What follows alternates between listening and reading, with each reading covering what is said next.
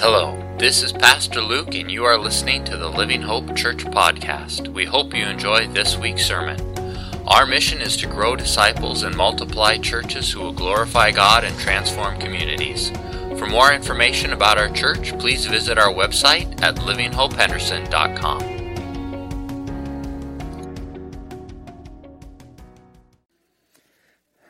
Heavenly Father, we thank you for this morning. Lord, we thank you for ministering to us already in so many ways through the gifts and the ability and the spirit of our worship team. Lord, thank you. Lord, as we prepare to conclude a study on Esther, that you continue to teach us and inspire us and direct us by your word and by your spirit, that we would go forth from here more encouraged, more aware, more in love with you, more committed to you and to your agenda. We love you, Jesus. In your name, amen. Today we're going to wrap up the book of Esther. We've been going through this book. This has been a fun book. I have thoroughly enjoyed it. As we've mentioned several times, it is unique in that it's all story from start to finish, and it's one of two books in Scripture that never mentions God. And so, one, why is there a book in the Bible that never mentions God? But then, two, what kind of application do we try to bring to our life from a story that never mentions God? But and you can go through this kind of with a number of different lenses, but the one that we've really been going through, though, is the way that we see God working and the way that we see God moving and the way that we see God intervening, even though like he's not mentioned, and even though really in the midst of it, the people are not aware of it. Because that is something that we can relate to, where there are seasons of life where we say, where are you, God? And it's not until later on where we're able to look back and go, oh, you were in the thick of it, all through that with me. And so that is definitely something we can relate to. Next week, I'm pretty excited. I think we're going to start a series on 1st, 2nd, and 3rd John, and so we'll kind of next week we'll kind of have a bit of an overview, and we'll get into that series, looking at those books. The pattern has been to do Old Testament, New Testament, and just kind of bounce back and forth between a book of in each. I nerded out a little bit on my Excel sheet this last week, and we've only covered, in 8 years, we've only covered 10% of the Old Testament, and I think it's 28% of the New Testament. So we have a lot of work to do, but it is going to take me 50 years to finish the Bible before we can start again. So that was kind of the depressing part. It was like, oh, that's a lot of work. So I don't know. Maybe we'll start to recycle some stuff earlier than that. So that's where we're at. So today I'm in Esther. We're going to be in Esther 7 and finish out the book and just kind of moving pretty quickly through this last part. Just kind of as a reminder, or if you weren't with us last week, leading up into this, really it talked about Haman, and Haman is really kind of the enemy of the Jews in this plot line, and he's really had the worst possible day ever. We were talking about this last week, but Haman he went to a banquet with Esther, the queen, and then the king. And so it's just the three of them. And so he thought that he was pretty hot stuff because it was just the three of them at this banquet. He goes home, and he's pretty impressed with himself, but he's still complaining about Mordecai, this Jew who refuses to bow down to him. And so he's a couple months ago instigated this plan to have all the Jews killed throughout the entire nation. We don't know how many that is. One commentary guessed maybe up to 15 million. I don't know. We're all just guessing, but it's a lot. And so his friends say, well, you should just ask for permission from the king to have Mordecai killed. And Haman thought this was a great idea. He built these gallows in his backyard that were 50 feet tall. We don't know if it was gallows in the sense of like hang from a rope, or gallows in the sense of just like a big spike that they impale you on, because that was more the Persian tradition back then. So he shows up at the palace pretty early in the morning. He's one of the first people there. And the king has had a dream, or actually not a dream. He wasn't able to sleep, and he's reminded that Mordecai saved his life. So Haman's the first to arrive at the palace, and the king asks Haman, what should be done for someone that the king wishes to honor. And Haman, in his arrogance, assumes that the king is talking about him. So he lays out this grand plan where basically he gets to pretend to be king for a day. And then the king says, that's a great idea. I want you to go do that for Mordecai, right? So there's just this epic like plot reversal that takes place. So, I mean, he goes from killing, I don't even know if he's had breakfast, right? But he goes from killing Mordecai to honoring him in just a couple minutes. He goes home. He's crying to his wife and his friends. And then the servants arrive and say, you're needed at the second party. And so they whisk him off to the second party. And then that's where our story picks up in Esther 7. And Esther had told the king she has a request, but she hasn't laid it out yet. And so she said, come back to the second party. And they all do. So Esther, beginning of 7. So the king and Haman went into the feast with Queen Esther. And on the second day, as they were drinking wine after the feast, the king again asked Esther, and I never noticed this before, but there's both wish and request are named. So the king says this, what is your wish, Queen Esther? It shall be granted to you. And what is your request? Even to half the kingdom it shall be fulfilled, which was just a nice way of saying, I'm feeling generous, ask big. But he's not actually going to give half the kingdom. It's just a saying. Then Queen Esther answered, if I have found favor in your sight, O king, and if it pleases the king, let my life be granted for my wish, and my people for my request. For we have been sold, I and my people, to be destroyed, to be killed, and to be annihilated. If we had been sold merely as slaves, men and women, I would have been silent, for our affliction is not to be compared with the loss to the king. So for starters, Esther begins this whole thing by making it personal. She has kept it a secret that she is a Jew. She has kept it a secret kind of that she is cousins to and was raised by Mordecai. No one in the palace knows that. So this is a bit of a surprise to everyone that this is coming out. They were all unaware that this would affect Esther. And I think she does a smart thing. She begins by making it personal, because presumably the king loves Esther and doesn't want anything bad to happen to her. And then she also expands it to include my people. And at this point, she doesn't really say who that is. She just says my people. And everyone, kind of like later on, everyone's a little bit confused. Kind of like, what are you talking about? Like what? Apparently they just forgot that 2 months ago, they wrote a decree saying all the Jews could be killed, and then they had a drinking party afterwards. The next part of what she says, it's a little bit confusing. It's just worded differently than we would word it. But Esther basically says, if me and my people had only been sold into slavery, I would not have bothered to bring that up. Like, that's too small of a thing for the king to worry about. I would not have mentioned it. Just would have gone along with it. But since we're all slotted to be killed and annihilated, I thought maybe I should bring this up. Verse 5, chapter 7. Then King Ahasuerus said to Queen Esther, who is he, and where is he? Who has dared to do this? And Esther said, a foe, an enemy, this wicked Haman. Right? And there's just 3 of them in the room, other than like guards and servants. Right? Then Haman was terrified before the king and the queen. And the king arose in his wrath, so he's mad, from the wine drinking and went into the palace garden.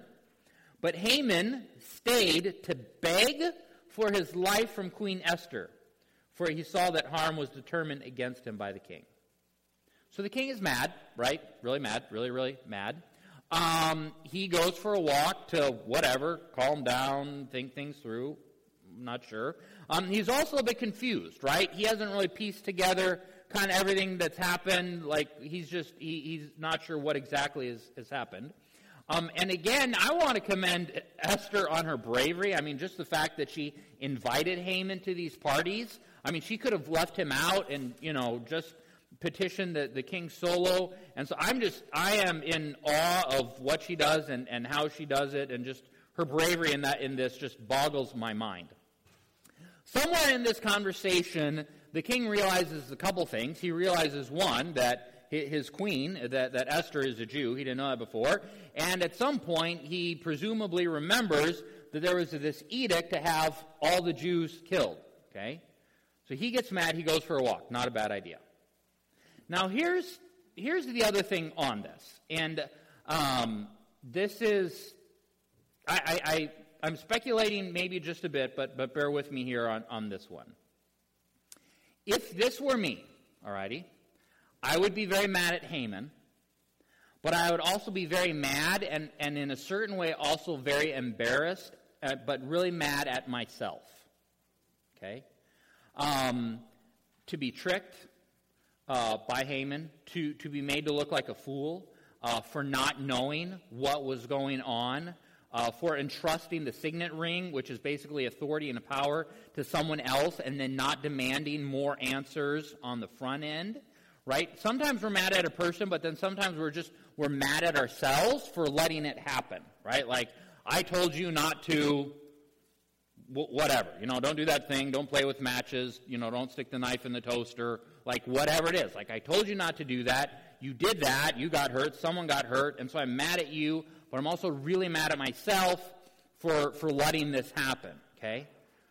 Now layer that on with a sovereign monarch where the king can do anything, and really the king is not supposed to ever make mistakes, and to a certain extent nothing happens that the king does not authorize, and so you can easily make the case that the king is also to blame, and so there's just a lot of layers in this. And as much as the king hated Haman in the moment, it's also possible that he just hated himself. Because, the other thing too, just as we've seen, the king, I think we can conclude, really has a pretty large and frail ego, and insecure men can make really bad, rash decisions, right? And so that's very dangerous when you have all of this with one man kind of in one moment. King goes for a walk, presumably to cool down. That's good.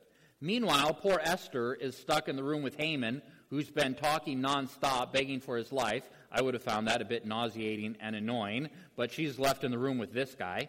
And then towards the end, he falls on her couch to beg for his life just when the king walks in. And that's all the king needs. It's right there. He found his scapegoat. It's a done deal.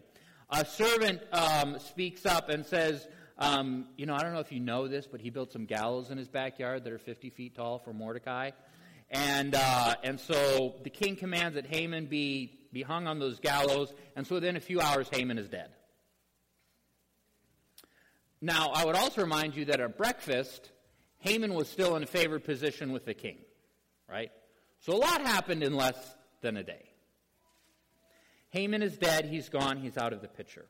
With Haman gone, the instigator was gone, but the damage of his life and the damage of his actions remained.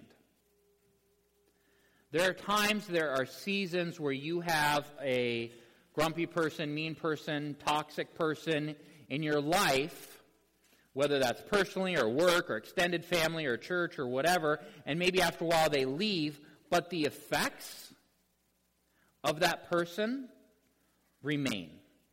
And you're left dealing with those for a long time. End of chapter 7, getting into chapter 8. So they hanged Haman on the gallows that he had prepared for Mordecai. Then the wrath of the king abated. On that day, King Ahasuerus gave to Queen Esther the house of Haman, the enemy of the Jews. And Mordecai came before the king, for Esther had told what he was to her, that they were related, that he had raised her.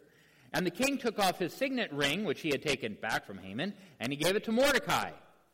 And Esther set Mordecai over the house of Haman. It's a bit unclear how much time passes until the next paragraph. Obviously, we have some details here on the estate transfer that took place. Haman was very, very wealthy, and again, within a day, the king took all of that from Haman and from his family, handed it over to Esther. Esther put Mordecai in charge of it. Mordecai goes from whatever job he had to now second in the kingdom. He pretty much took Haman's job, so a lot happens. Verse 3, then Esther spoke again to the king. And there's just kind of a few small things in here. I think perhaps some time has passed. but we're not really sure. Esther fell at his feet, the king's feet, and wept and pleaded to him to avert the evil plan of Haman, the Agagite, and the plot that he had devised against the Jews. When the king held out his golden scepter to Esther, Esther rose and stood before the king, and she said, "If it please the king, and if I have found favor in his sight, and if the thing seems right before the king, and I am pleasing to his eyes, let an order be written to revoke the letters devised by Haman the Agagite, the son of Hammedatha, which he wrote to destroy the Jews who are in all the provinces of the king." Verse 7, King Ahasuerus said to Queen Esther and to Mordecai, "Behold, I've given you the house of Haman. They've hanged him on the gallows because he intended to kill you. But," almost as if to say, if that's not enough, "but you may write as you please with regard to the Jews in the name of the king, and seal it with the king's ring. For an edict written in the name of the king and sealed with the king's ring cannot be revoked." So the previous edict was that pretty much whoever wanted to could kill a Jew on the 13th day of the 12th month. They had a different calendar system, but for us, it's just an easy way to remember it. That's end of the year, December 13, right? There's no getting rid of that. That's gone out. You cannot undo that. That's been stated. It's gone out to all 127 provinces, whatever. Done deal. You cannot undo that. King Ahasuerus doesn't really have a plan. He just knows that it can't be changed, so he just gives the ring to Haman and Esther and is like, "Well, you figure out something, but then you can give it my stamp of approval." So here's the plan that they come up with. Their plan is that the Jews are allowed to defend themselves, right? That's the plan. And then they use almost exact wording on that second edict, or the second command. So the first one, chapter 3, verse 13, the edict goes out with instructions to destroy, kill, annihilate all Jews, young and old, women and children, in one day, 13th day of the 12th month, which is the month of Adar, and to plunder their goods. Okay, that was the first one that Haman sent out. Here's what Mordecai and Esther send out. The king allowed the Jews who were in every city to gather, to defend their lives, to destroy, to kill, to annihilate any armed force of any people or province that might attack them, children and women included, and to plunder their goods on one day throughout the whole provinces, the 13th day of the 12th month, which is the month of Adar. Okay. Throughout the next chapter, we see a couple things unfold. The Jews did gather together. They did defend themselves. They did not attack women and children, only the men. And they did not plunder the goods. They let that be. And that throughout the entire kingdom, they killed an estimated 75,000 men. And again, we've got a few million Jews in the area. 9 verse 16, "Now the rest of the Jews who were in the king's province also gathered to defend their lives and got relief from their enemies and killed 75 of those who hated them, but they laid no hands on the plunder."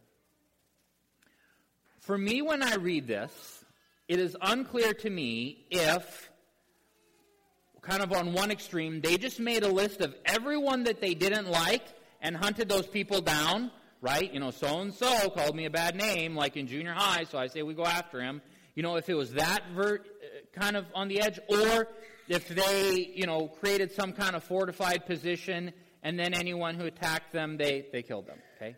In my mind, that's two pretty drastically different approaches to the situation, and when I read through this and when I study this, I'm not really sure kind of what went down.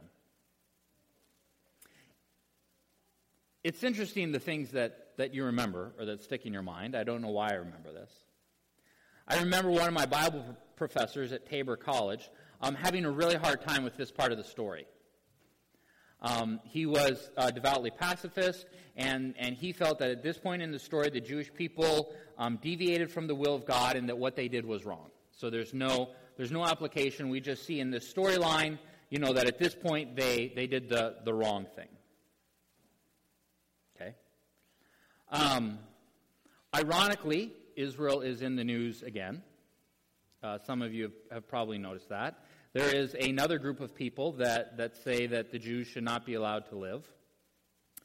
A New York Times article from 2 days ago, a number of rockets fired into the most recent spate of hostilities is unprecedented.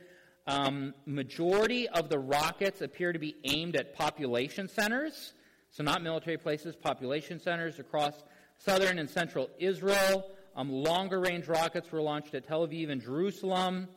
Hamas has not only managed to replenish its arsenal, but has improved its capabilities. One estimate said that they may have up to 30,000 rockets. Using numbers from the Israel Defense Force, they studied it. They cited 470 rockets fired from Gaza during the first 24 hours. So in 24 hours, 470 rockets were launched.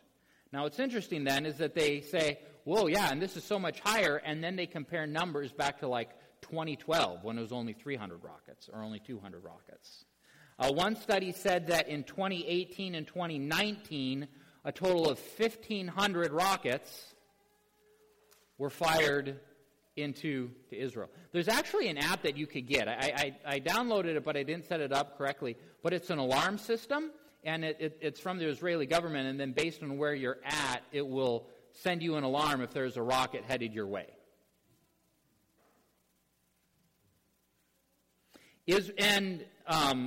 People push back and say, well, they're crude rockets. I mean, they're made from, like plumbing parts and old bombs and that kind of thing. And, they don't have a guidance system. They just kind of launch them wherever.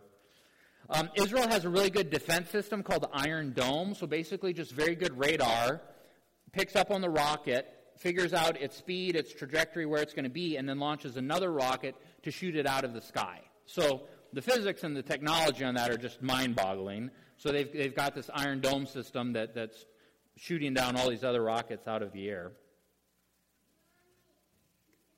But then there's a lot of pressure on Israel to just say, Israel, come on, you just need to chill out and calm down, right?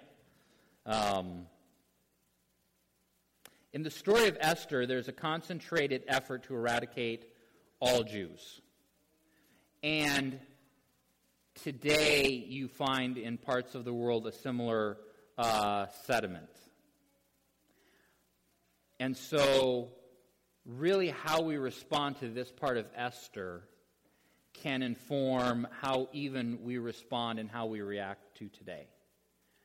Because you really do need a response to 470 rockets within 24 hours. Like as a Christian, like what's our stance on that? Like, does Israel need to chill out? Or do they have a right to defend themselves?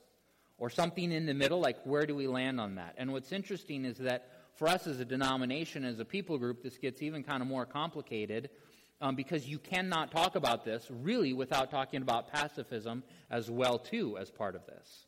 Now, many of you know more about this than I do. For some of you that are newer to this, just kind of a rough history, that you have a people group called the Mennonites, but you also have a denomination called the Mennonites, and you also have a denomination called the Mennonite Brethren. And we are the denomination, the Mennonite Brethren, and we also happen to have, within our North American denomination, a lot of the people group who are Mennonites, right? Other parts of the world, not so much, but in North America, a lot of our Mennonite Brethren denomination is populated by this people group.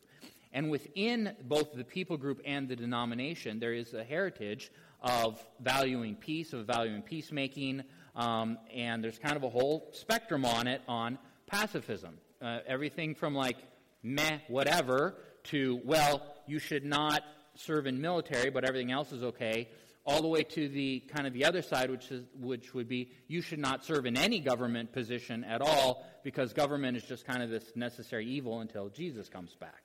So there's kind of this whole spectrum of that, and we've got people kind of everywhere within that. And I know at least for a little while we had people both who had served in military and people who had both served as conscientious objector. So, you can say, oh, what an interesting part of the story that in Esther they defended themselves. But when you really get into it, there's a lot for us as a people group to unpack, also recognizing that there's a lot of history, theology, and emotion tied with this, and how do we respond to this today, and what is our stance on 470 rockets within 24 hours, right? So, it's just a big thing that we can talk about for the next 6 Sundays, right? So I'm just, rather than trying to unpack where the denomination stands, or all these other things, I'm just going to briefly give you where I am at today, with the disclaimer that I often give that this might be different tomorrow, because tomorrow I'm going to learn something else, and we're always changing and learning, growing. Here's where I'm at today. Okay. Hold on for a second.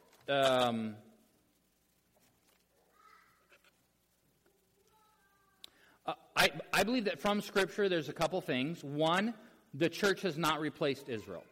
That there's still a calling and a place that God has for the nation of Israel. The church has not replaced Israel. That may sound flippant, but that's actually a pretty large piece of theology. God still has some kind of purpose and plan for Israel, but also recognizing that Romans tells us, and even we see today, like most Jews reject Jesus, we would not call them Christians, and recognizing that they too may be making bad decisions just like anyone else. From history, we see that there is this kind of weird disproportionate hate or aggression towards Jews that seems very unbalanced.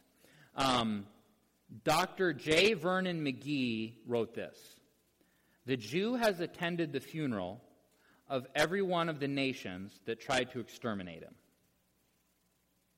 Found that pretty fascinating. The Jew has attended the funeral of every one of the nations that tried to exterminate him.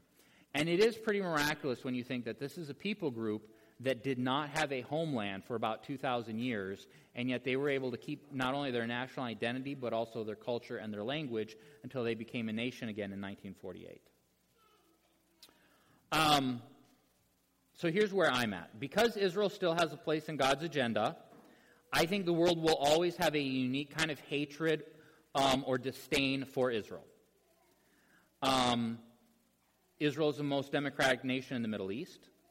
Most Israelites do not worship Jesus. We would not call them Christians. And in fact, Romans even says hostile towards the gospel. I believe that how we treat Israel matters. I personally, as of today, would say that they do have a right to defend themselves. But I also believe that this conflict is going to exist in some form until Jesus returns. Right? Not to say we can't strive for peace, but this is just going to be a tension that's going to be there until Jesus comes back, especially depending on how you interpret some of the prophecies around end times and that kind of thing. And with that, we're going to jump right into the next application on what we can do with this part of Esther.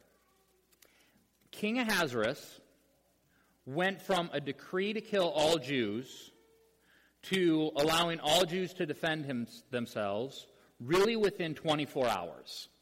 Pretty big flip, pretty drastic turnaround. And I would say all of it because of God's intervention. It took a couple things that he had to put in place, but all of it was God's intervention. So here would be, I think, the application on that. God can change hearts, and God can change the heart of your enemies. However you want to define that. A little bit different for them than for us. But an encouragement to not give up, an encouragement to not lose heart. Because the person who is against you, the person who is against God, God has shown that he can literally turn that person around in less than 24 hours. Esther had to do some crazy things to put her life on the line, but a complete 180-degree turnaround is possible by God and only with God. It can happen, but it's a God intervention scenario, and you're going to need to be, God's going to be directing this one. The story ends with Mordecai being promoted, right? Prior to this, Mordecai, we see him serving at the city gate. City gate was often a place of authority or business or government conduct. Mordecai and Haman knew each other. Mordecai's presence at the city gate, it hints that Mordecai already had some kind of government ruling, authoritative job, whatever that is, not really sure. Verse 15 tells us that the people rejoiced at Mordecai's promotion. Chapter 8, verse 15. Mordecai went out from the presence of the king in royal robes of blue and white, with a great golden crown and a robe of fine linen and purple. And the city of Susa shouted and rejoiced. The Jews had light and gladness and joy and honor. And in every province, in every city, wherever the king's command and his edict reached, There was gladness and joy among the Jews, a feast and a holiday. Many of the people of the country declared themselves Jews, for fear of the Jews had fallen on them. Later on, chapter 10, King Ahasuerus imposed tax on the land and coastlands and all acts of his power and might, and the full account of the high honor of Mordecai, to which the king advanced him. Are they not written in the book of the Chronicles of the kings of Media and Persia? For Mordecai the Jew was second in rank to King Ahasuerus. He was great among the Jews, popular with the multitude of his brothers, for he sought the welfare of his people and spoke peace to all his people. By this account, Mordecai he's a good man, he's a good leader. The people benefited from his leadership. He's promoted to a position of power and authority. But again, I think that's something that we need to give God credit for. The thing that really catapulted Mordecai into fame, Mordecai had nothing to do with, right? It was the sleepless night of the king, where then he decides to reward him later on. Later on, Esther pulls Mordecai into the room, explains their relationship. Again, Mordecai didn't have anything to do with this. And so there's not really a sense of Mordecai working to promote himself. I mean, he worked hard, he did a good job, he did his position well. But really that promotion and that elevation came through God's intervention. One last thing in the book of Esther. To this day, Jews will still celebrate the Feast of Purim, and I may be pronouncing that wrong, P-U-R-I-M, Purim. That feast that they celebrate today is based on the book of Esther. Purim is a Hebrew word, and it means lots, because as you remember, at the beginning of the story, they threw lots. It's kind of like throwing dice. They threw dice to determine, hey, when should we kill the Jews? And it came up with, the 12th and the 13th day and whatnot, and so, but then they were eventually saved. And so they continue to celebrate this book today. I would offer to you that God loves a good party. And I think we sometimes forget that. But in the Old Testament, God instigated several feasts. Many of them included food. Some of them were several days long. When you read about heaven, it reads like a really good party that lasts for a really long time. And people are eating, and they're celebrating, and everyone's really thrilled to be there, right? Celebrate what God has done. Celebrate publicly what God has done. It is good to have feasts and to remember and to give God credit and kind of raise a ruckus about it and have a good time and invite others into that celebration. God likes a good party. Not the bad parties, the good parties. You should know the difference, right? God likes a good party. It's pretty unlikely that you or I are going to have some part of our storyline that involves going from orphan to like king or queen of the most powerful nation on the earth, only to risk our lives to save our people with a temperamental and egotistical king, right? That part we really can't relate to. But I do believe that we can relate to a storyline where we go through seasons of life and we wonder, where is God in all of this? Right? Like, is he still around? Does he still love me? Is he still involved in my life? Did he forget me? Why does it feel like I've not heard from him in a while? Why does it feel like I've been left on my own? Why in this last season of life does it feel like there is no mention of God? And then perhaps some time passes. Perhaps you speak to a good friend who gives you the gift of honesty. Maybe the Holy Spirit speaks to you. Maybe you read up on some scripture, and then you look back and you see God's fingerprints all over it. All over it. Right? And you see miracles upon miracles, and like you didn't even know that it was a miracle at the time, but now you look back and you say, yep, that was a miracle. And you begin to recognize it for what it was. That is a storyline that all of us can relate to. And just this awareness that God does love you, that he is involved in your life, and not like in a vague, like check in on you once a week, but like involved in the meticulous details of your life. That is a storyline that all of us can relate to. Amen. Let's pray. Heavenly Father, thank you for the remarkable story of Esther. God, we thank you for just the inspiration of her wisdom and courage and boldness. But Lord, more than that, we thank you for the evidence of your working even when we don't recognize it at the time. Lord, again, we surrender our lives to you, fresh and anew every day, God, and we love you, we worship you, we are so thankful for who you are and that we can have restored relationship with you. Lord, we pray for eyes to see all the ways that you are involved in our life and have been involved in our life, and that we would help others recognize the involvement of God in their life, sometimes through the gift of honesty. God, thank you for another day to be reminded of all of this. We are very grateful. We love you, Jesus. Amen.